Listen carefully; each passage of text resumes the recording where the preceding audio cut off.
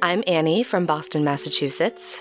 And I'm Johanna from Vienna, Austria. We are the hosts of Fresh Hell, your international podcast that covers murder, mystery, and the macabre throughout history. Are you interested in the 3,569 ways your household could have killed you in the Victorian era? Do you know how malaria and syphilis played a role in the John List family murders? And have you ever wondered what Prince Albert's sex chair had to do with the murder of Stanford White? Okay, nothing. It had nothing to do with it. We're still telling you about it, though. It's a pretty great sex chair. If you're looking for another show that talks about Ted Bundy, this is probably not the podcast for you. But if you're looking for two women that cover lesser-known cases from all over the world with a lot of background information. So much background information that you will rock your local pub quiz from now on. Then find Fresh Hell Podcast on your favorite podcast app. We also have German cannibals. See you soon. Tschüss.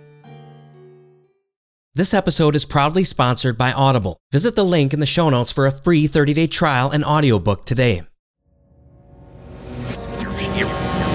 Reach Freaks.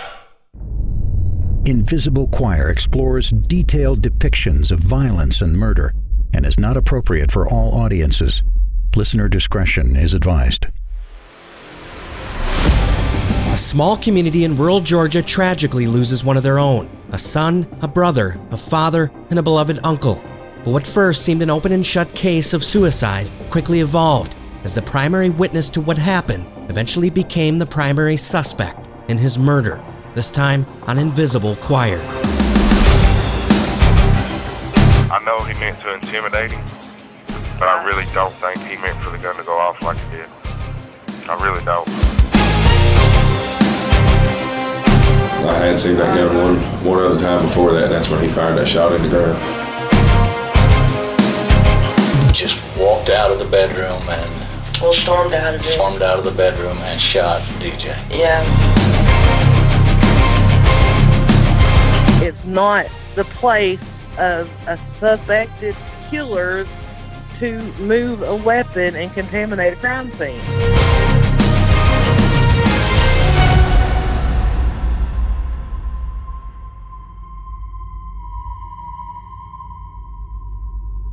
We were contacted by Amanda Shirley late last year with a special request to cover her brother DJ's case, a case that the Georgia Bureau of Investigation, or GBI, considered relatively straightforward, open and shut if you will. But after conducting a preliminary review, I started seeing the all too familiar warning signs of the many missed opportunities, and then it hit me. We've been here before, examining the work of the GBI. And as we saw in the case of Kendrick Johnson's mysterious death last season, this one will also leave you wondering why and how. After speaking with Amanda and hearing firsthand her family's struggle to secure justice for DJ, I'm reminded of my own family, of my own brother. Donald Fickey Jr., or DJ as he was known, was remarkably human, and his struggles and eventual death at age 27 are still greatly disputed to this day, nearly 3.5 years later. This is the story of a boy who got lost somewhere along the path towards becoming a man. A person who, like most of us, made plenty of mistakes along the way, but ultimately, someone who was incredibly loved and admired by his family. This is DJ's story, and it begins in rural Georgia nearly 30 years ago.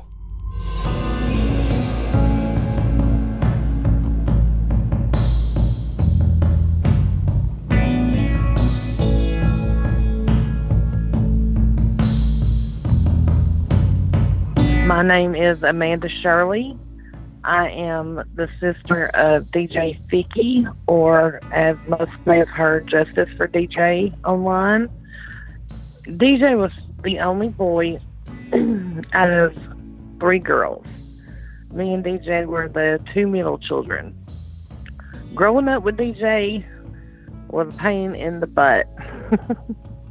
He was my older sister and my little brother, so there was an 8-year age difference between me and DJ. So growing up, he was a pain in our butt. He constantly aggravating us, wanting to follow us around everywhere, wanting to be right next to us when we had friends over, wanting to do everything his big sisters were doing. He wanted to be right in the middle of it. DJ Fickey was born on November 14, 1988, to Kathy and Donald Edward Fickey Sr. He was the only boy living among 3 sisters, but they were tight, and DJ followed them everywhere during his formative years. Like any boy surrounded by mostly women growing up, he spent the majority of his time learning from, laughing with, and at times annoying his beloved sisters. And of course, when you're 10, 11, 12, 13, 14 years old, you don't want your little brother tagging around with you and your friends. But we got used to him. You know, he was our brother. We loved him. Being the only son, DJ quickly formed a special bond with his father and namesake, Donald Sr. He was my dad's pride and joy. They had each other wrapped around their little fingers. DJ was spoiled. He got away with a lot because he was my dad's, little boy. But DJ was a good kid. DJ was he was going to church. My dad was one of the last persons you would have ever expected to go to church. And after DJ was in church for so many years, he taught my dad into going to church. My dad got diagnosed with cancer a few years into it, and DJ actually saved his life, or he saved his soul. I say he saved his life, he saved his soul. Because DJ was the one that got him in church, and my dad got baptized and reborn again. And that was the happiest day of my brother's, one of the happiest day of my brother's lives. It was the happiest day for a lot of us. Kind of shocked us all and surprised us all, but we always say, DJ got extra brownie points because he saved our dad's soul. So, now, when it came time for my dad to pass away, my brother was 14, and it about killed DJ. He lost his dad at a young age. When a child needs their father the most, his dad passed away, and it really bothered DJ. He started getting mixed in with the wrong crowd and started smoking marijuana and things like that. But DJ was still a good kid, He was an average, typical teenager. But something changed in DJ after his father died. To close family, he seemed to grow a little more distant. He no longer had his hunting and fishing partner by his side. And at age 14, he was forced to grow up faster than most boys his age, who were still struggling through the most awkward phases of adolescence, typically with their fathers by their sides guiding them along the way. Well, he continued to go to church for a few years. My mom kind of had her moment with God, and she was angry with God for taking her husband, and I understand that. And I think I think my brother did too. And so they kind of got away from church and everything. And that's like I said, they got in with the wrong crowd, which can't really say he got in with the wrong crowd, because he was at that age where he was a typical teenager, and teenagers experiment, do things that they shouldn't do and make their mistakes and everything. So he was on his learning path, I guess I would call it. But he started using marijuana. He got his driver's license. He got his first job at the time. He worked at an amusement park here in the local area. He loved that job, operating rides. He started dating. I mean, he was just like every other teenager. He liked to have a good time on the weekends, go out and hang out with his friends, have his friends over. We always had a swimming pool growing up, so we always had pool parties, every weekend, or throughout the summer we would have pool parties and things like that. So yeah, I mean, he was a typical teenage boy, He missed his dad, but we all did. But we accepted that our dad was in a much better place, and he wasn't here suffering and hurting anymore, so. As DJ grew up and into a man, he would eventually meet and fall in love with his future wife, Brandy, and the two would eventually raise a family in rural Walker County, Georgia. Walker County, Georgia is a very country, rural area. There's not really much to do, and I mean, there's actually really nothing to do. DJ met Brandy. They actually went to school together. Brandy was in a couple of grades below DJ in school. They knew of one another, but I don't believe they were really close friends or anything. He met her at school. He knew of her. Like I said, it's a small town. Everybody knows everybody. After school was out and everybody graduated and everything, they came across each other's paths again through mutual friends, on and off, there for a few months and everything. And they ended up dating on and off. While DJ was getting serious with Brandy, he was also fast becoming a favorite uncle to his 2 nephews and eventually his niece, Amanda's daughter. My little girl was DJ's world at the time. She had him wrapped around her finger. I mean, everywhere we went, I would put her in a buggy, I would turn around, and he would be gone with her, you know. He wanted to go show her off to everybody, you know. He wanted to be the one that carried her around the store. And he just loved this little girl so much. And so he was a big part of my daughter's life. And he was the best uncle I could ever ask for my daughter. She loved him and he loved her. And the reason that they got along so well is because he played with her so much. You know, he was here for every Christmas. He was here for every birthday. He was here for every Halloween. He was here for her first everything. He was here for her, and her second and her third. And up until the day he got killed, he was here for everything.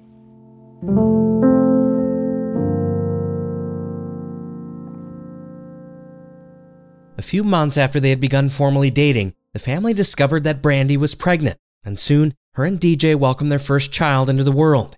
It was readily apparent that DJ was a natural father and took to the role in stride as he and Brandy planned their future together. Here comes this baby, and DJ's a daddy. So DJ and Brandy ended up moving in together, and then they were living with my mom at the time. And this was in March of 2014. August of 2014, so the same year, 2 months later, they decided to get married. It was a mutual, thing. They wanted to get married. They didn't want to just get married because of the baby. They wanted to get married. They love each other. So they just went to the courthouse and got married, and I have pictures of them after they got married. They were both just ear to ear smiling, it was the happiest day of their lives. Shortly after Brandy and DJ's firstborn child, Jack, celebrated his first birthday, the couple learned they were expecting again. This time, twin girls. My mom calls me and tells me about it, and oh my gosh, they didn't even get home, and I'm on Facebook. We're having twins, I'm so excited. I'm just over the wall excited because we had never had twins in the family before. And so we were overjoyed. We were so excited about these twins coming. And we found out that they were both girls. So then we started trying to think of a name for the other baby because we already had Peyton picked out. And so they were racking their brains trying to figure out a name that would go with Peyton, similar as far as the twin name. And I'm laying here in bed one night and it just hit me, Paisley. Identical twins, Peyton and Paisley. Peyton after the NFL quarterback that DJ so admired, and Paisley at Amanda's suggestion, were born in June of 2015. And not long after, DJ and Brandy fell back on old ways. Brandy and DJ kind of fell back on their lifestyle that they were living before she got pregnant again. They started having some drug issues before she got pregnant. And they kind of fell back on that routine after she had the babies. And when they started seeing that they had a problem and that they wasn't doing what they should be doing and, things like that, they actually willingly gave custody up to all 3 of the babies to my mom. Kathy took custody of DJ and Brandy's 3 children, after the two of them had eventually fully succumbed to their addiction to methamphetamines. The children were provided a safe and family-oriented home environment with their maternal grandmother, but as DJ and Brandy's struggles evolved, they came around less and less. DJ would often disappear for 3 or 4 nights in a row while using. Then he would always come back and spend time with his family and his young children. He was still the same jovial, funny DJ, but like many Americans, he was waging a losing battle with addiction and didn't want his siblings or children to see it up close. And then, out of the blue on October 3rd, 2016, the Fickey family's world would come crashing down as they knew it forever.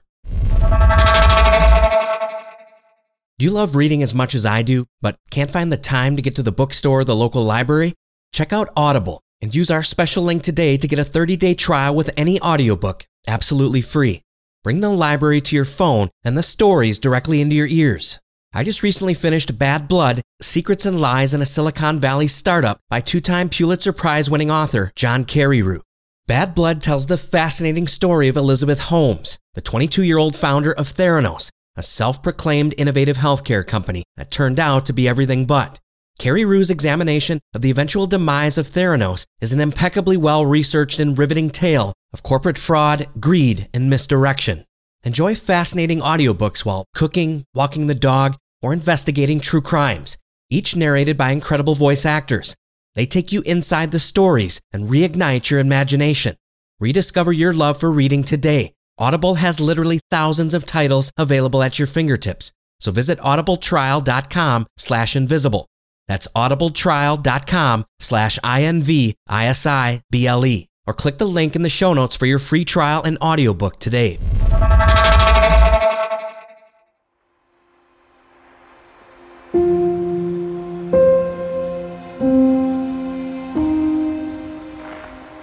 It's the call that none of us ever want to receive.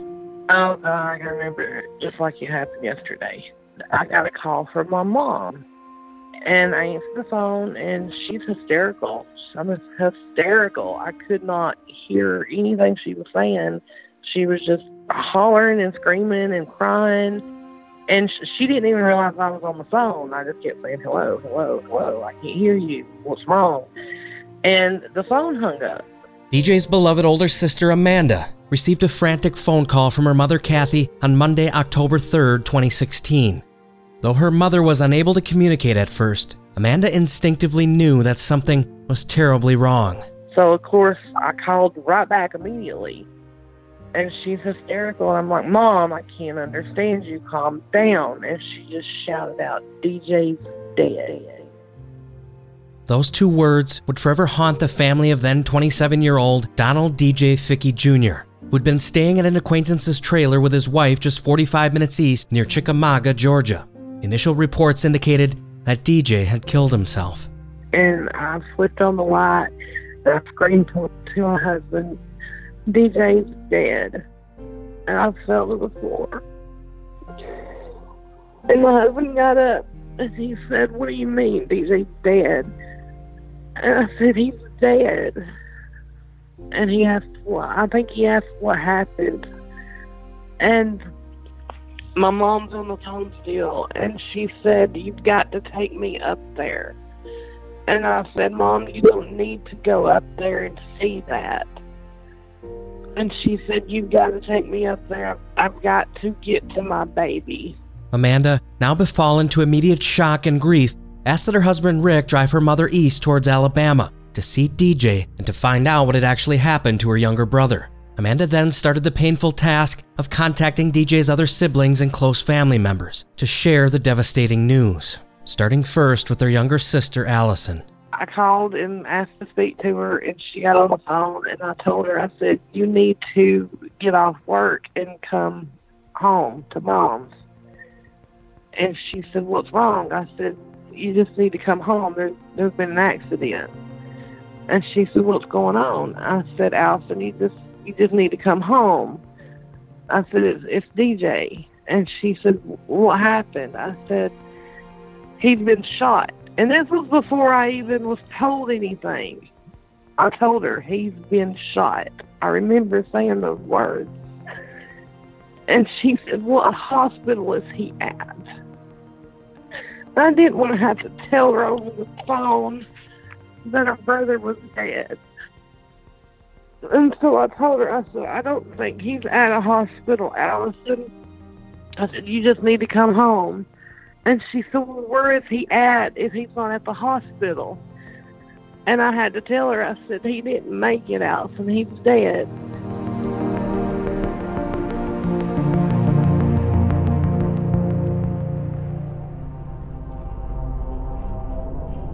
DJ's mother, Kathy, had quiet suspicions of foul play from the very moment she was first contacted by the Walker County coroner that afternoon. She had actually been communicating with DJ via text message up until just 3 minutes before the first 911 call came in, just after 1:12 p.m. As he had done on numerous occasions before, DJ had been asking her for help and for a ride to safety, and believed that he and his wife Brandy's lives were in jeopardy. After getting the terrible news and reflecting on their last conversation, Kathy knew almost immediately that her son had been murdered by a man we'll simply refer to as person of interest. As her and Amanda's husband made their way towards the Georgia state line to where DJ had been shot, she looked back through her phone at the last text messages that he had sent her, and they seemed to eerily predict that he was about to be killed. DJ first reached out to his mother at approximately 12:02 p.m. on October 3rd, the day of his death. DJ: I'm back at Old Man's. Kathy: Don't be fighting with person of interest. Someone is going to get hurt. Who is Brandy with today? You or the person of interest? DJ: Today, neither, LOL. Kathy: She's not worth fighting over. DJ: Yes, she is. Kathy: No, she is not. Wake up and see that, son. Love you. Don't ever forget that. DJ: I love you too, Mom. Kathy: Be good. Help Old Man, and he will help you. DJ: You got to come get me now. Kathy: What is it, DJ? I'm sick. DJ: I'm going to end up dead here. DJ continues desperately texting his mother for about the next 45 minutes, revealing to her that he had been fighting with the person of interest again, and that he and his wife Brandy, whose relationship had consistently been on and off again over the last number of months, were both staying at someone's rural trailer in Georgia, someone who everyone simply referred to as Old Man. The person of interest regularly stayed at Old Man's trailer as well, though he slept in an RV camper parked near an old shed on the property. Old Man and his wife lived in a rundown mobile home on the land near the main road, their trailer overlooking a small scenic pond surrounded by mature trees.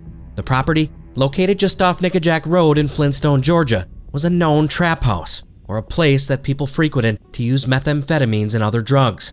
There had also been police activity there as recently as that February in 2016, where the person of interest and 3 others were arrested for possession of meth and marijuana, including the property owner, whom everyone simply referred to as Old Man.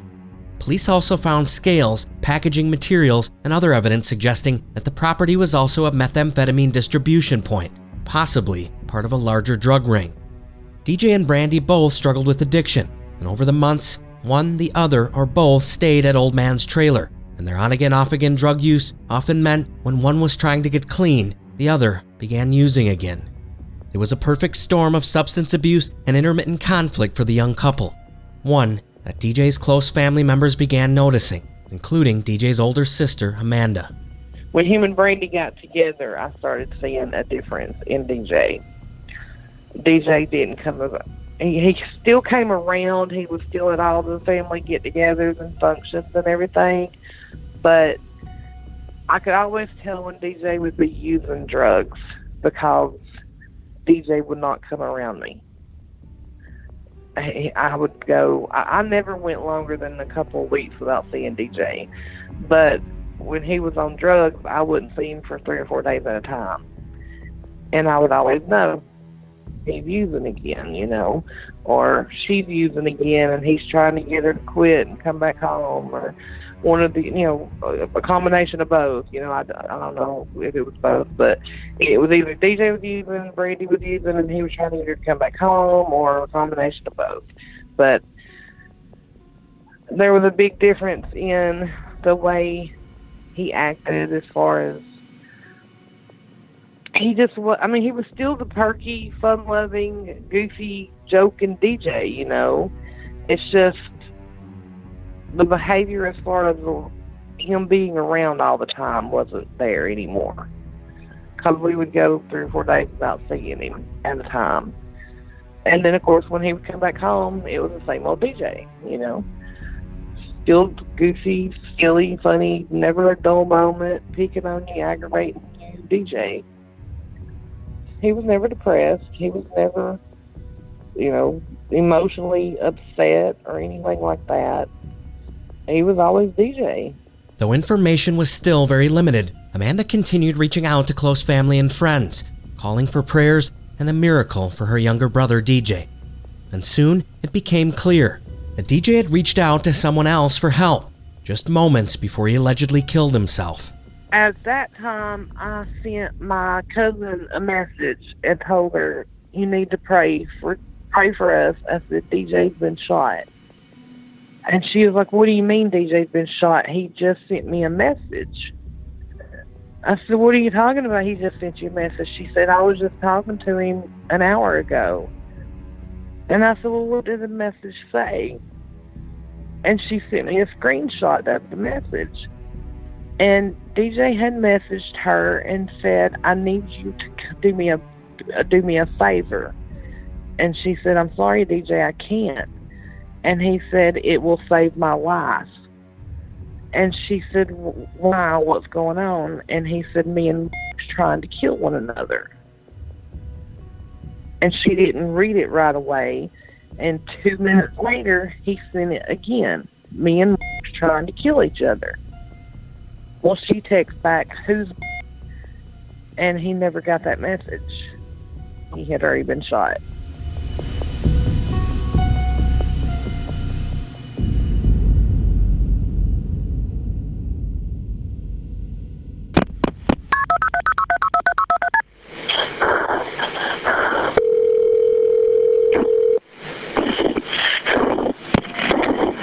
Walker County, no. Yes, sir. I need a ambulance at Nicky Jack Road. Okay, what's the problem? We got a guy shot himself. At 1:12 p.m., a frantic 911 call comes in to Walker County, Georgia's dispatch center. It had been just 3.5 minutes since DJ Ficky had last texted his mother, Kathy, claiming that his life was in danger. Okay, what did he shoot himself with? A shotgun. Okay, is he breathing? It looks like it. I don't know. I just think how old is he? I tried to get the gun. And it went off. And he had it in his mouth. And I was like, man, you know. What is it, a 12 gauge? Yeah. This is the first of 3 911 calls from that afternoon. This first one was initiated by the person we referred to as the person of interest. He's clearly out of breath, trying to communicate to the dispatcher what had just occurred in Old Man's trailer off Nickajack Road. If you listen closely, you can hear the man claim that he, quote, tried to get the gun, and it went off. Is he still able to talk? Is he still able to talk? No. I mean, he stuck it in his mouth. All right. Is he still breathing? Yeah, it looks like it. All right. Hang on one second. I'm getting everybody going. The man claims that, quote, we have a guy here who just shot himself, never mentioning DJ by name, just explaining that the man put a 12-gauge shotgun in his mouth and that the caller tried to intervene when the gun went off.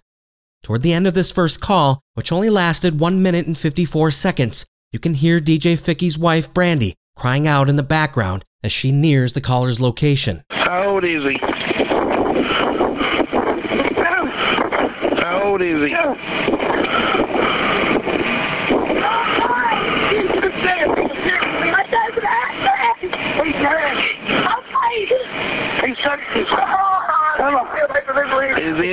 How old is he? Walk Central, Puckett 803, Station 2, respond. Suddenly, the caller hangs up as DJ's wife Brandy nears, and the line goes dead. It's the first in a series of subtle clues that the family believes indicates DJ's death was no suicide at all, but a murder.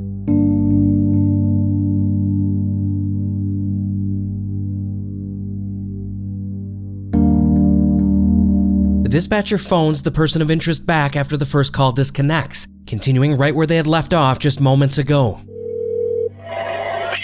How old is he? How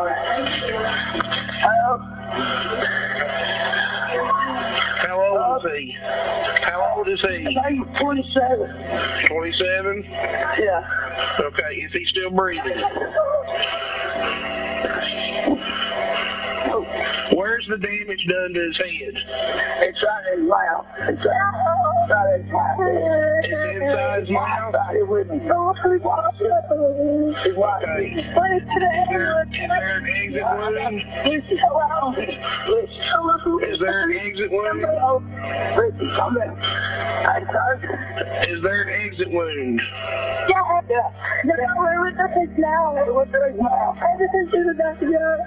DJ's wife, Brandy, cries out for help, confirming that her husband had been shot with a 12-gauge shotgun in the mouth and that there was evidence of an exit wound on the back side of his head. The dispatcher updates responding police and EMS and also puts in a call to hold the local Life Force medevac helicopter in the event DJ Ficky is still alive. This call goes out at 1:15 p.m., just 3 minutes after the initial call for help came in. Is he breathing? Come on, Spanish. Come on. Is he inside the house? Is he inside the house? No, man. Where's he at? I don't know. Is he inside the house? Is he in a car? Is he in a room? No, he's in a chair in the front door. He's in a chair in the front door? Yes. Alright, is he still sitting in the chair? DJ. He's what? DJ.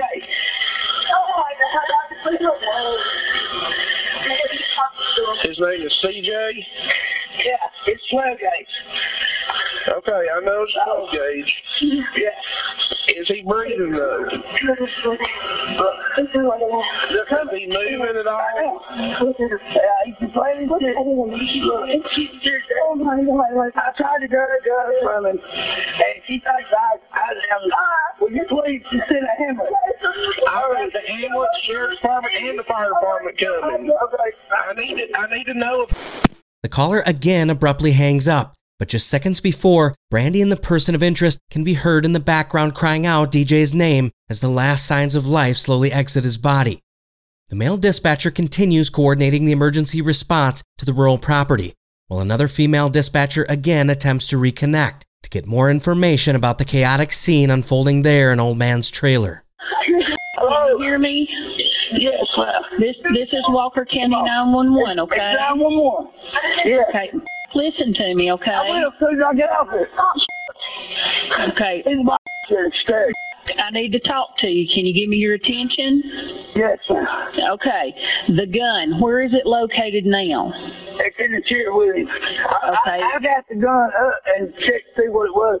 It was a 12 gauge. At this point, the person of interest, who's also the primary witness to DJ's alleged suicide, admits to touching the weapon after it had, quote, fallen next to him on the couch to see what it was. He reports to the 911 dispatcher that it's a sawed-off 12-gauge shotgun. Once she realizes that the caller has already touched the gun, she directs him to secure the weapon until police arrive so they can ensure a safe environment for responding paramedics. Okay, so you moved the gun, is that correct? Yes. Okay, can you secure that gun? Can you get it unloaded safely and lay it to the side out of the way? Yes, ma'am. Okay, can you do that while I'm talking to you? Yes, ma'am. Okay, I'll give you just a minute, okay? I told me to get the gun and secure it. No, don't shoot it. Secure it. Don't shoot it. Unload it. Listen. Are you going to be the one doing it? It ain't but a single shot. It looks like a shot off. Okay, so there's nothing in the gun at this point, correct? No. The gun is empty, correct? No. Come on, Brandon. Put it on.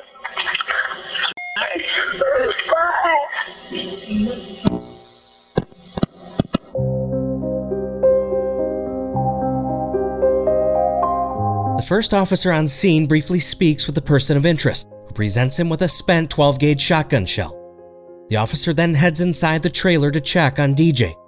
Inside, he finds the gun now placed high on a shelf above and behind DJ, and DJ's lifeless body still sitting on the plush leather love seat directly adjacent to the front door. He clears the weapon and places it outside the trailer on the front deck on a clear glass patio table, next to the spent shell and a relatively full bottle of Clorox bleach. He then returns inside and checks DJ for signs of life, but there are none. He has suffered a grave close-range gunshot wound to the mouth from a number 4 27 pellet buckshot shell, a powerful heavy-duty round primarily used for deer hunting. After clearing the other rooms in the trailer for potential threats, the officer then radios dispatch, alerting them that the scene is now secure and clear for EMS to respond. Since 1:12 p.m., the gun has now been handled and moved 3 times, twice by the person of interest and 1 additional time by the first officer on scene. As paramedics arrive and begin assessing DJ's chance at survival, the officer alerts them to consider the trailer as a crime scene and not to disturb anything unless absolutely necessary. But after arriving, EMS quickly confirms what everyone else on the scene already knows. That 27-year-old Donald DJ Fickey Jr. is dead. Meanwhile, DJ's mother and Amanda's husband are still en route to the old man's trailer to see for themselves what happened and to answer the question, why?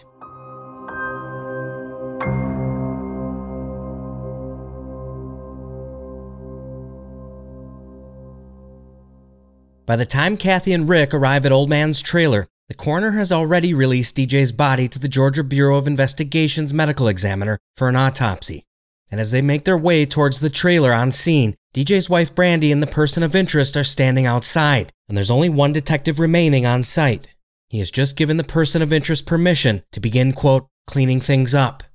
Given DJ's alarming text messages to Kathy, which were actually sent from the person of interest's cell phone, the same cell phone that was used to call 911 mere minutes after DJ had been shot, she requested that the detective collect gunshot residue samples from all of the people who were on the scene at the time of the shooting, who at this point seems only to have been DJ, Brandy, and the person of interest. But as they all stand outside collecting their thoughts, other people begin showing up, one by one, to assist in the gruesome act of cleaning up Old Man's trailer after DJ's body had been removed. Though the first officer who had arrived on the scene attempted to contain the trailer as a potential crime scene, not a single detective who arrived afterward did so. They never cordoned off the area with crime scene tape, never marked, photographed, or collected any evidence besides the gun, and never searched the property in its entirety. The lead detective on the case, Detective Ellenberg, recounts speaking to the person of interest, who claimed that DJ was suicidal and had expressed intentions of killing himself in the days leading up to that afternoon. And then, nothing. They noted the position of DJ's body, interviewing those present collectively together in front of the trailer, and then released DJ's body to the coroner for an autopsy. And then, they prepared to leave the scene. But it's what was not observed at Old Man's trailer that had the family most concerned early on, and ultimately confused as to why police had not treated his death as a potential homicide. First, Old Man's trailer was absolutely filthy, a literal hoarder's nest of trash and random belongings strewn about, covering nearly every square inch of floor and counter space inside. But surprisingly, though the trailer was a known drug house, there wasn't a single shred of evidence that drug use had occurred in the home at all. No drugs, no paraphernalia, no scales or baggies, nothing.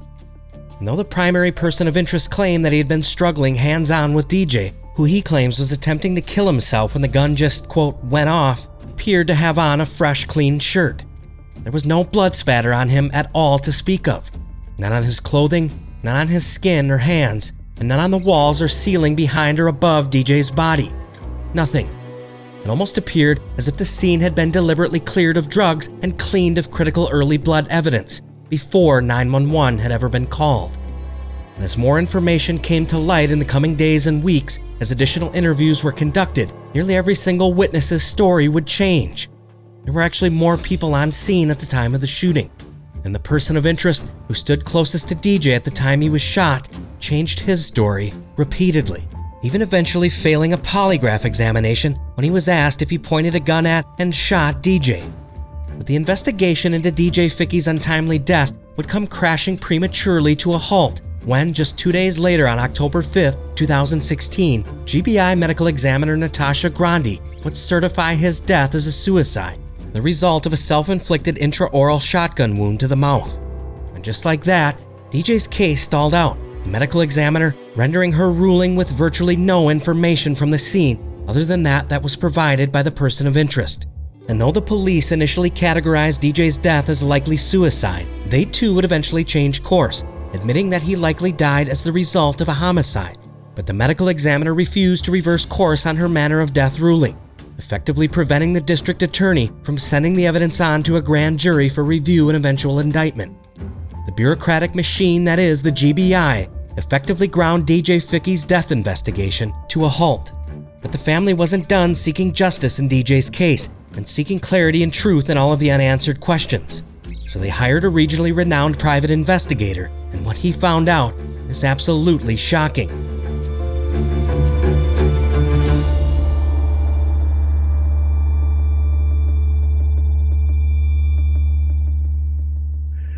My name is Eric Eccles. I'm a private investigator in Georgia and in Tennessee. I was approached by Amanda Shirley, I want to say maybe 3 or 4 years ago, in reference to the death of her brother. And she actually reached out to me through finding me on Facebook, and she sent me a message. Now, keep in mind, I get a lot of messages from a lot of people saying, hey, look into my story, look into my daughter, my son, or whatever. And, you know, a lot of times either the time is not there or there's something that, you know, I've noticed that I was like, well, you know, I don't want to get involved in this case. But Amanda, when she reached out to me, I think it was more than once, and she said, hey, could you go check out this website I created? And could you look at some of the information that I put on there? So I went to the website, and she set up a Facebook with some stuff on there, and I started reading, and I was like, okay, well, this doesn't make sense. So I reached out to her and said, you know, I'll meet with you. Bring me everything that you have, and, you know, I'll meet with you. She brought me the information. I met her and her mom. So fast forward, she wanted to tell me what happened in her own view and her own perspective. So I said, nope, I don't want to hear it. You know, I don't want to hear your opinion on anything. I don't want to get, you know, your perspective on anything. I want to look at everything myself and come to my own conclusion. And she respected me for that, because a lot of times as an investigator, you start listening to people. Now you're looking at the evidence and their viewpoint, and that's not how I operate. So I said, let me look at it, and then I'll get back with you. And I looked at it in a couple of days. You know, I said, you know what, I'll take your case, because from what I've looked into and what you sent me, it doesn't appear that this was a suicide.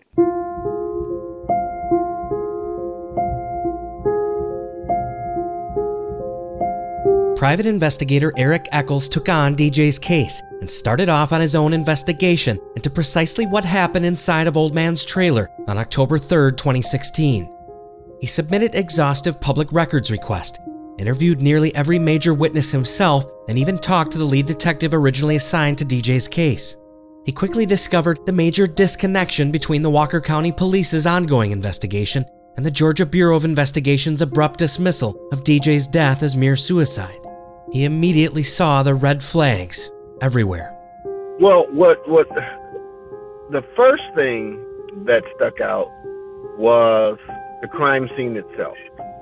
The lack of pictures, the way the crime scene was handled. There was no separation of the witness. They didn't take him to the police station and interview him. They immediately assumed and treated it as a suicide. And in my field, in prior cases, in prior investigations, I always believed you investigate the crime as if it was a homicide until it's proven not to be, and then you determine if it's a suicide. When you go into a case thinking it's a suicide, and anything you find or look at, you're going to think suicide. So the things that I looked at just didn't make sense. I mean, the 911 call, when I listened to that, how, she gave direction for them to tamper with the weapon and mess with the crime scene. So all of these things that I was listening to and seeing, it didn't add up. It just didn't add up. So start doing, my own research on DJ, finding out, okay, yeah, he's been in trouble before. He used drugs. He was in a bad situation, but that doesn't negate the fact that he still should be treated fairly. So as I progressed and looked at the investigation, I made a determination and said, I'm looking at the police report and how the police report was handled as far as the detectives' interviews, how he talked to multiple people and they kept changing their stories. So I told Amanda, I said, I'm going to have to track these people down, and I'm going to have to go talk to them myself. And that's what happened. I wanted to hear from the people who were there. And one, of course, was his wife, and then the other one was a guy went by the name of Fat Boy. Eric Eccles interviewed both DJ's wife, Brandy, and the other man, an acquaintance who went by the nickname Fat Boy. Fat Boy admitted to being present in the trailer at the time the gunshot rang out. In the weeks and months after DJ was killed, Eccles interviewed them both while they were incarcerated on charges stemming from separate incidents. Both gave clear and vivid accounts of the person of interest entering the living room of the trailer in a rage, a sawed-off shotgun in hand, aggressively pointing it at DJ in a threatening manner, while he sat unassuming on the leather couch. The final autopsy report corroborated their statements, as the final gunshot trajectory was described as occurring in a downward fashion from left to right, meaning the gun was held high above DJ's head and pointed down at him. When the buckshot pellets entered through the left side of his mouth, went through his brain, and came out the backside of his head underneath and behind his right ear. The trajectory was extremely unlikely the result of someone committing suicide, and instead followed the natural direction of someone standing and aiming the firearm down at someone in the sitting position. They did see what happened, and DJ did not bring the gun to the party. So in other words, DJ did not have the gun and have it in that downward angle, putting it in his mouth himself. Someone else brought the gun to DJ to threaten him based on the witness account and to intimidate him, and then the gun went off.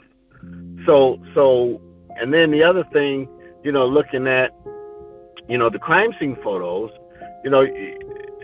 it said, it was on the left side of his face and the downward angle. And I'm like, okay, how's that even possible with a shot, with a sawed with the length of the shotgun? And then, he's right-handed. And I'm like, if someone's going to shoot themselves, they're not going to put it in the downward angle. Why don't you just put it under your chin and blow your head over? So I'm looking at all of these different things and scenarios. And I'm like, okay, it just doesn't make sense. So the account that I got from the witness, it made sense. Fat Boy admitted to Eric Eccles, and eventually to police, that when he entered the living room in the trailer, the person of interest already had the shotgun in hand, and that DJ, possibly in a defensive manner, had reached up and attempted to move the barrel when the gun went off, killing him almost immediately. He claimed that DJ and Brandy had been arguing that morning in Old Man's trailer, and that the person of interest had grown tired of the couple's bickering, and in a move to intimidate DJ, approached him with the gun. But there was something else that was eventually revealed, something that would have given the person of interest clear motive to kill DJ. He had been having an affair with Brandy for months, and as she would eventually claim, he wanted her all to himself. He was engaged.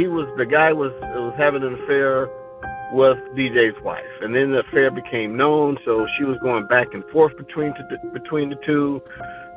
So the guy, he really fell in love with her, wanted to take care of DJ's kids. So it was just a big mess from the beginning, but I looked at that as motive.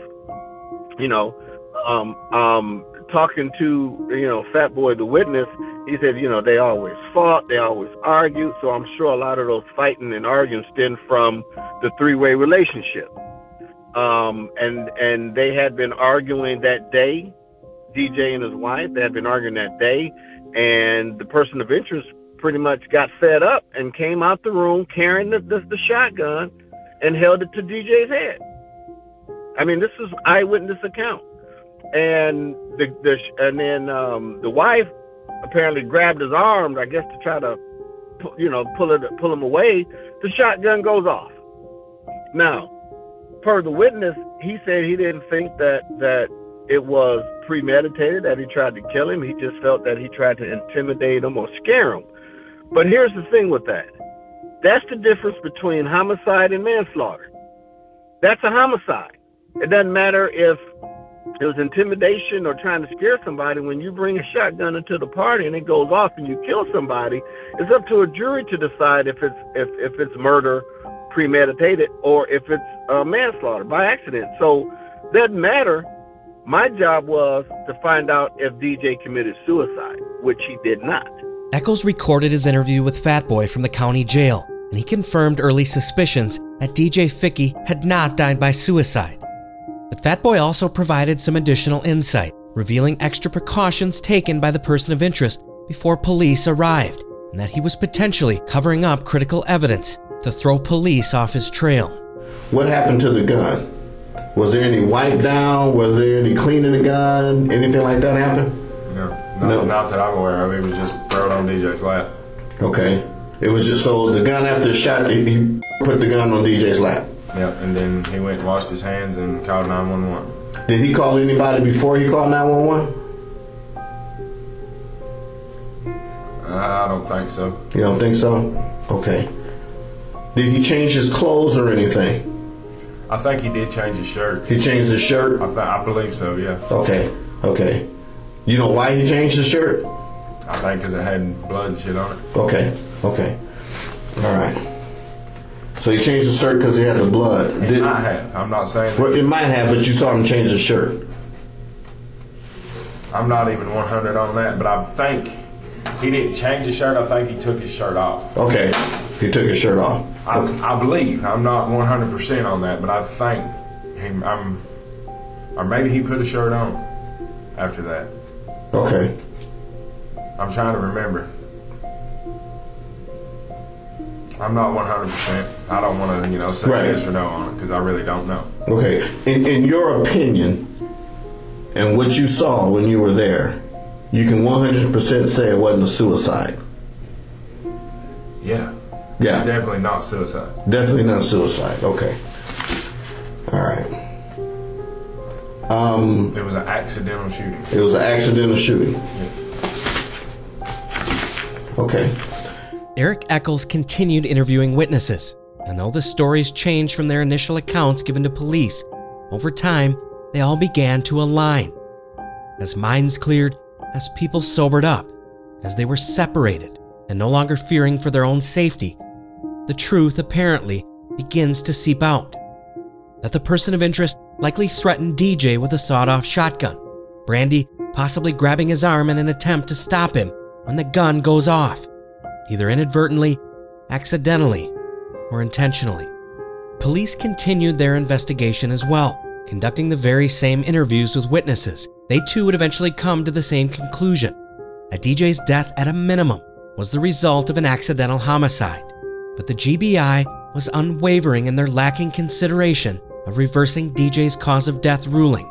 The GBI, I was, you always hear things about the GBI rushing, the GBI is understaffed, the GBI, if they can hang their hat on suicide, they'll go with that if there's no other option or whatever.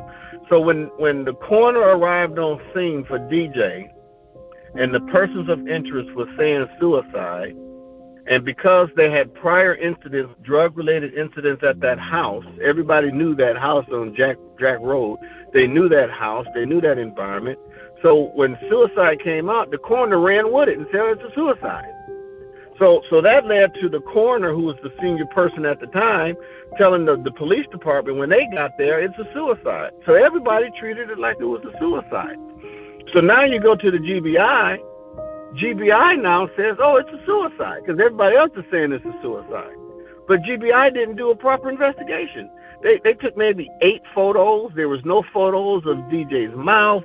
They didn't test the arm span of DJ's arms to see if he could hold the firearm in that angle based on the distance of, you know, how long his arms were. They didn't do anything. You know, so when I went and met with GBI, you know, I pointed all of this out.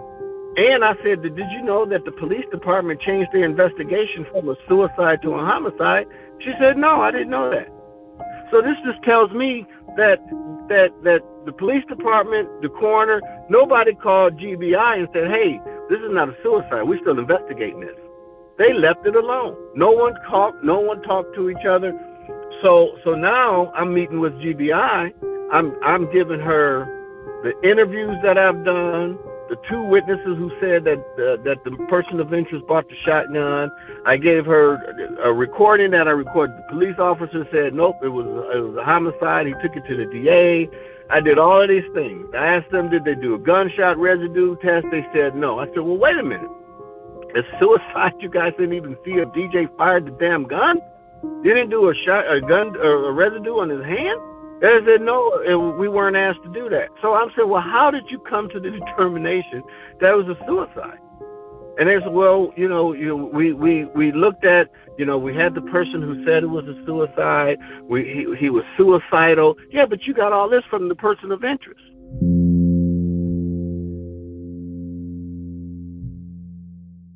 Eric Eccles would eventually persuade the GBI medical examiner to run a full toxicology panel on DJ's blood that was collected during his initial limited autopsy. The results took weeks to come back, but they eventually revealed that DJ had both THC from marijuana and methamphetamines in his system at the time of his death. When Eric Eccles finally discussed the results with Natasha Grandi, the GBI medical examiner, she refused to consider reversing her earlier decision on the cause of DJ's death. And the reasoning was downright mysterious and simply astounding. So I just wanted to let you know we got the toxicology report back on Mr. Ficky, and it showed stimulants that were present and not any depressants in his drug, in his blood. And based on that, I am going to stick with the cause and manner of death that are listed in the autopsy report. And if you need a copy of the toxicology report, you can request that via Open Records, which I believe you've been in touch with to get copies of the autopsy report and other items as well. So to make sure I understand, the toxicology report came back and the drugs that were found doesn't indicate that it was a homicide. You're sticking with suicide? It shows a stimulant that's present, and based on that information, there's not anything that would appear to have rendered him unable to defend himself, and it appears that it is most consistent with a suicide still.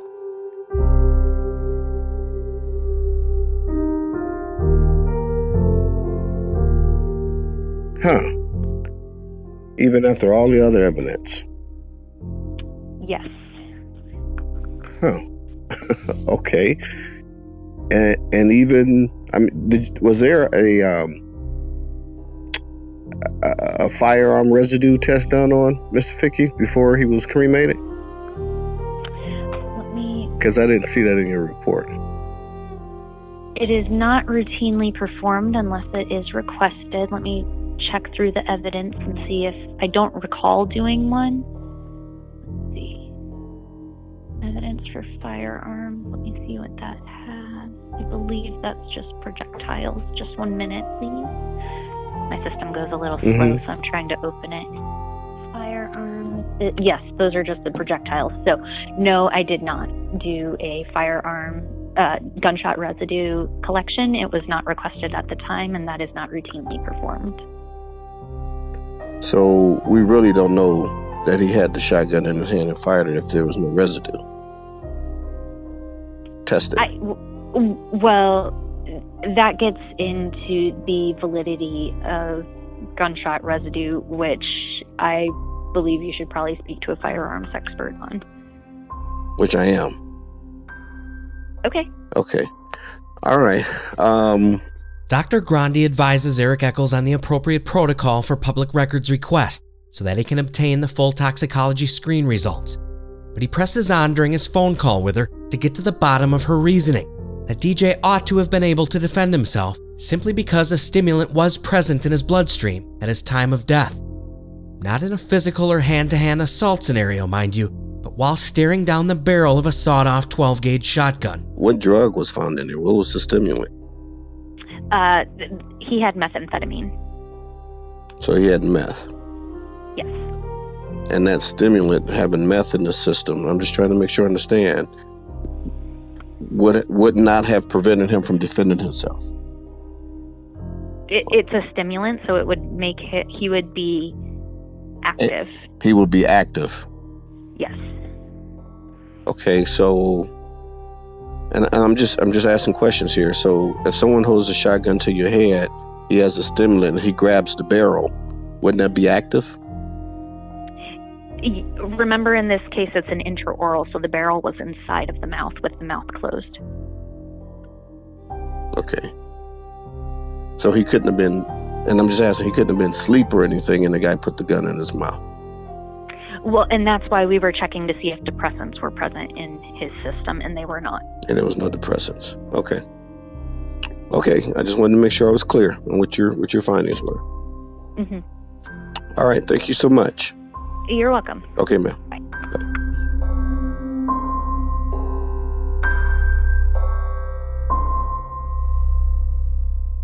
Dr. Grandi explains that according to her examination, the shotgun was actually inside of DJ's mouth at the time of discharge. But the crime scene photos that were provided to us for reviewing this case allude otherwise, and private investigator Eric Eccles agrees. I don't think the gun was fully into his mouth, because if the gun was fully in his mouth, then it would have been a lot more damage to his face and to the back of his head. The gas, the flashback, all of that, his mouth, his tongue, everything would have been black in his mouth. It would have exploded if the gun was fully in his mouth like that. I think the gun was close to his mouth. I think it was within a few inches. It's like if somebody held a gun to your head and you sitting down, maybe 3 to 4 inches from his mouth. That's why half his mouth is shot off. That's what I think happened. The wounds to DJ's mouth and the back of his head were relatively superficial when considering the potentially explosive power behind a point-blank 12-gauge buckshot shell, especially if that weapon had a sawed-off barrel. The autopsy report detailed, quote, 3/4-inch lacerated shotgun pellet exit wounds. Multiple gray metal buckshot pellets were recovered from the brain. A white wadding with 4 petals was also recovered from the oral cavity. DJ's subsequent brain scan that was taken during the autopsy revealed, as far as we can tell, that 3 single buckshot pellets were stuck in his brain tissue. Assuming, as the report indicates, that there were only 3 clear and distinct pellet exit wounds in the back of DJ's head, there were still anywhere from 18 to 21 additional pellets left unaccounted for, likely embedded in the couch or in the walls and ceiling near DJ's body. But the police never actually investigated the area surrounding DJ. They never counted the pellet holes on the wall or in the couch, because they trusted the person of interest's account as he had given it, assigning him 100% credibility and integrity upon arrival. And then, as they cleared the scene and prepared to leave later that evening, they gave that same person of interest permission to burn the couch that DJ had been shot on that very day. So that vital piece of evidence, the potential key to a ballistics investigation that could have potentially revealed how far away the gun was from DJ's head when it was discharged, no longer exists. So when you look at the crime scene photos, there's one thing you don't see. That's blood splatter. You see blood on DJ, but DJ was bare chest, but there's no splatter. He was sitting on a leather sofa. Where's the splatter, or where's the blood on the sofa? You shoot somebody with a shotgun, they're splattered. Okay, so where's that? But then you go back to what you just said. There was bloody towels in the trash can, and there was bleach close by. Another heavily disputed interpretation of the crime scene inside of Old Man's trailer involves the bottle of bleach sitting somewhat out of place on the glass table outside on the front deck. and what appears to be a bloodied paper towel sitting on the very top of a small garbage can inside of the trailer, just a few feet away from where DJ's body lay. The trailer was in total disrepair and unsanitary when police arrived. Dishes were stacked up from months of use with no one washing them. Garbage had been casually thrown on the floor, building up in large piles in every corner. None of it was bagged. It wasn't a place that people cared for and treated as their home. It was a place where they came to cook and use methamphetamines. Yet police never appropriately investigated the scene. And Eric Eccles has a theory on why that might be. So, again, not because the police didn't do a proper investigation and take pictures of him and Brandy and take him to the police station where you can see him on video and all these different things, you can't conclude if he took the shirt on or took it off, or he took it off because it had blood splatter on, or he put one on because he had blood splatter on his stomach. You don't know, because they didn't do a proper investigation. They didn't separate the witnesses. They didn't take them down to the police station where you would have put them in an interview and they would have been video recorded. They didn't do those things. That's what makes it a shoddy investigation from the beginning. Then the only thing you have now is this guy's account of what happened, and he lied. So the fact that he lied only justified that he was guilty. That's the only thing I saw when I looked at the reenactment, when I looked at it and I said, okay, what he's saying doesn't even make sense. It doesn't make sense at all. The person of interest is standing up and he points the gun downward. Well, then guess what? That because DJ's sitting down, that gun now is in the downward angle. That gun goes off, DJ's still sitting in the couch, and that's when you look at his body, it's just like it just fell backwards. So that's what you see. That's what actually happened. And nobody is looking at it that way and looking at the trajectory or looking at the rotation because of who DJ was. Who DJ was plays an important factor in the investigation in this case. They looked at DJ as a person who was a drug user, probably didn't have any family, prior arrests. He's over there in this house that we know is a meth haven, and someone died. Bam, okay, let's just write this one off. And that's what happened.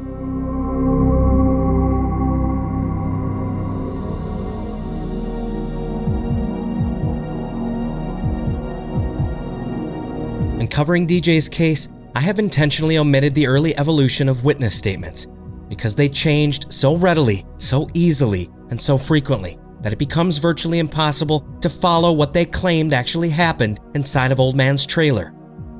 After pouring through dozens of hours of interviews and police interrogations, one thing remains. The person of interest in this case is lying.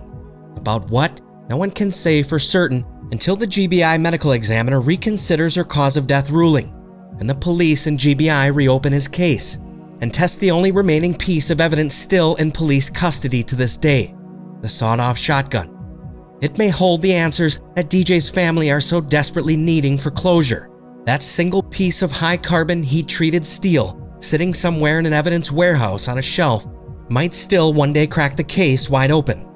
The person of interest initially claimed on the 911 call that he was a possible hero in the making, seeing DJ holding a gun to his chin about to kill himself when he attempted to intervene.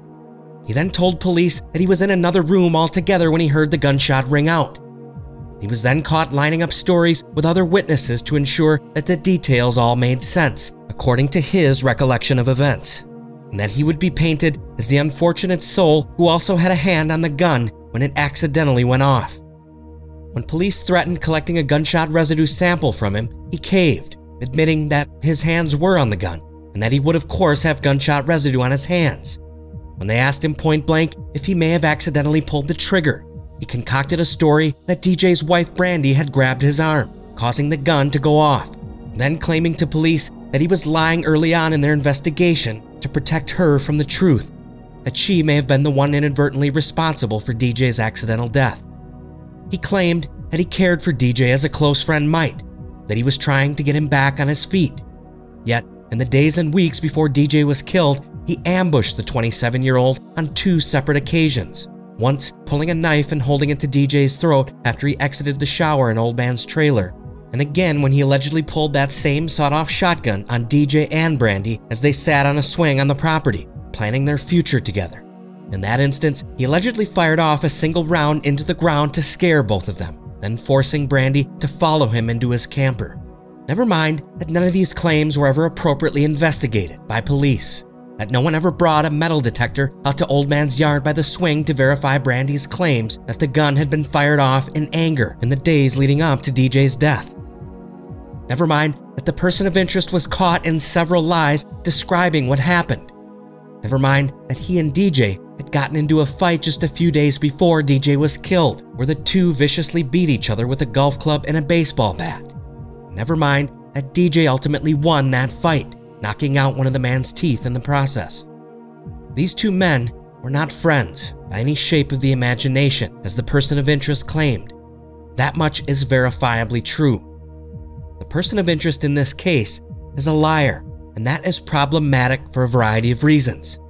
But if not for anything else, it's important because the disposition of this entire case, including the ruling in the manner and cause of DJ Ficky's death, is based entirely on this one man's perspective and his claims that DJ was suicidal and that he was simply trying to help and that DJ had finally ended his own life by his own hand. Never mind the GBI medical examiner's bold claim that the presence of a stimulant, in this case methamphetamines, should have afforded DJ every right to appropriately defend himself. Never mind that the person of interest claims that DJ was holding the gun underneath his chin in the moments before it went off. And never mind his claim that when Brandy allegedly bumped his arm, would have required the firearm to rotate aggressively over 90 degrees and be lifted into the air some 2 or 3 feet before it was accidentally discharged at the downward trajectory into DJ's face from his non-dominant left side. And never mind that there was no discernible blood spatter on the wall behind DJ or the ceiling above him, and that police had permitted the couch's disposal, even though it represented perhaps one of the only remaining ballistics clues to the entire case. Never mind that a witness confirmed that the person of interest washed his hands and changed his shirt in the moments immediately after DJ was killed. And never mind the urgent texts and Facebook messages that DJ sent to his mother and cousin from the person of interest's cell phone requesting help, claiming that he would surely, quote, end up dead in Old Man's trailer if someone didn't come to get him. Never mind the fact that the gun had been moved at least 3 times in the minutes immediately following the shot, once at the direction of the 911 operator. And never mind that Brandy, who claimed on multiple occasions to witness the person of interest aggressively confront DJ with the shotgun, eventually, quote, shooting him in the face, was never actually questioned on scene. Never mind that though she was completely hysterical and in shock in the moments after the gun went off, that witnesses confirmed she was screaming aloud to the person of interest, "Why did you do it? Why did you shoot DJ?" Never mind that despite DJ's sister Amanda and his mother Kathy's repeated pleas to police, they never collected and examined gunshot residue samples from the person of interest, and more importantly, from DJ himself. Never mind the fact that the Walker County Police now believe DJ in fact did die the result of a homicide. Never mind that after failing his polygraph examination, the person of interest in this case, as he had with nearly every single other lie that he had told in the weeks and months before, came up with a convenient excuse, a convenient truth, that he had in fact pointed a gun at DJ and shot at him, but it was a pellet gun from a few days before when the 2 alleged friends were casually, quote, hunting small game on Old Man's property near the pond. Never mind that DJ had been actively making plans for the future and had no demonstrable history of active suicide attempts or mental illness in the weeks and months before he was killed. Never mind that he had his son Jack's Christmas present all picked out, or that he had been planning which Halloween costume to wear at the family's party coming later that month. Never mind that none of the witnesses were separated and interviewed in the immediate aftermath of the shooting, and instead were left alone with the person of interest, a man they knew to possess a potential threat to their safety, a man they all feared. Never mind that the last 24 hours of DJ's life were filled with hope, and that he had finally convinced his wife Brandy to get back together with him and to leave Old Man's trailer and all of the drugs behind. And never mind that that very possibility of those 2 escaping alive could have enraged only one person to the point they took matters into their own hands, literally. You see, none of it matters at all in retrospect, because those first responders on scene, those police officers, and those detectives had a decision to make in the first few moments they stepped foot on that property, a property that they knew to be a drug house. Instead of relying upon proven training and tested crime scene investigative methods, they instead trusted the one man they shouldn't have, the very man who was holding the gun at the moment it went off and killed DJ. I have always said that the only way this case is going to move forward, or an arrest going to be made, or it's going to be pushed to the district attorney, is that GBI has to change the manner of death. Because you cannot have an open homicide on the books. You cannot have something undetermined on the books when you have so much evidence pointing toward the person of interest. So until somebody changes that, nothing is going to be done, because the DA is not going to do anything. Now, if the DA has an open investigation or open homicide case, then he has no choice but to close it. And the police have no choice but to close it, especially in an election year. But until that happens, nothing is going to get done. And then Amanda went to the governor's office, the attorney general, and everybody's saying the same old thing. Well, that's a local matter. Oh, they got to deal with it down there. Well, who do you go to when they don't do those things? You would think you go up the political chain of command, but nobody's getting involved in it. No one's getting involved. I don't know. At the end of the day, DJ was a human being. And it didn't matter if he spent time in jail, if he did use drugs or whatever. They should recognize that he had kids, that he loved them, and he wanted to have his family together. And that this case has enough evidence to go to the grand jury, and no doubt in my mind that the grand jury will come back with a true bill. And I think everybody should remember that. It's not about what type of, what you are, is who you are. Doesn't matter, the things that, DJ has done in the past. What matters is that he didn't deserve to die, and nobody didn't have the right to bring a shotgun into the party, even if he was trying to intimidate him or not. Doesn't matter. DJ needs the right justice that any other person afforded by law, and he's not getting it. And that's what people need to realize.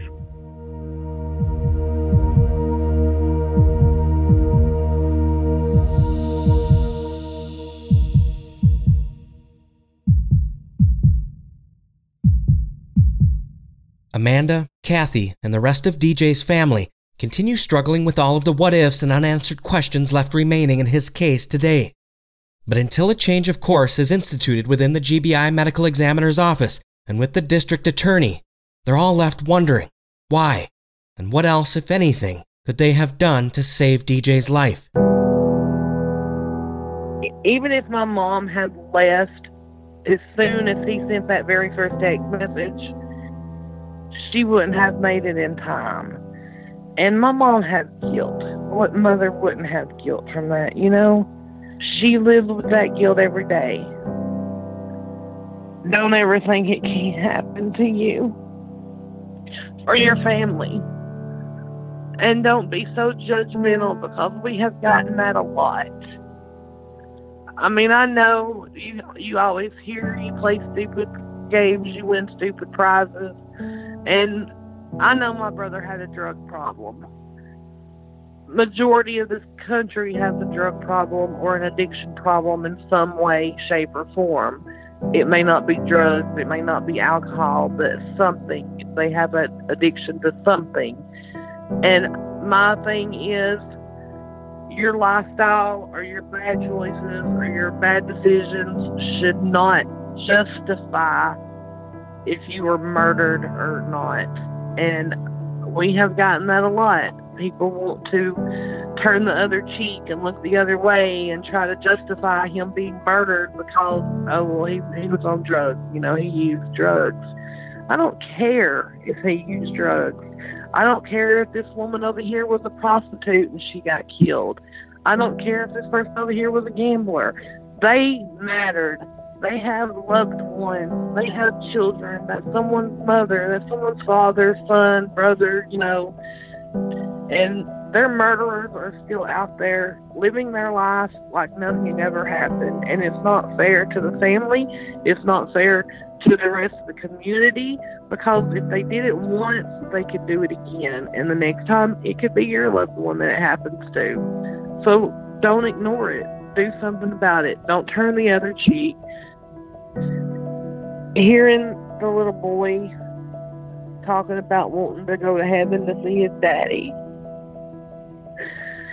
and hearing him ask for his daddy, wanting his daddy.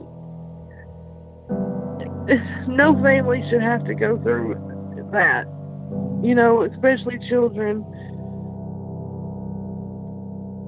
Amanda Shirley and the rest of DJ's family could use your help.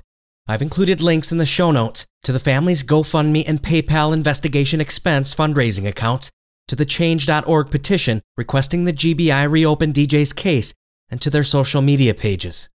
Please, if you have $1 or $2 to spare, consider donating. The family could really use your help as they continue bringing more attention to DJ's case. Go to www.justicefordj.com to learn more. September 14th, 2016. Hi, it's me. I'm just trying to get hold of Tessa's mom. I called you instead, so I can make sure you're not going to know who I called. Oh man, me and Brady's back over here. But I don't know what's going to go on. She's back with me. I'm probably going to try to find her somewhere to go. So, you got that information if you need it. I love you. Bye.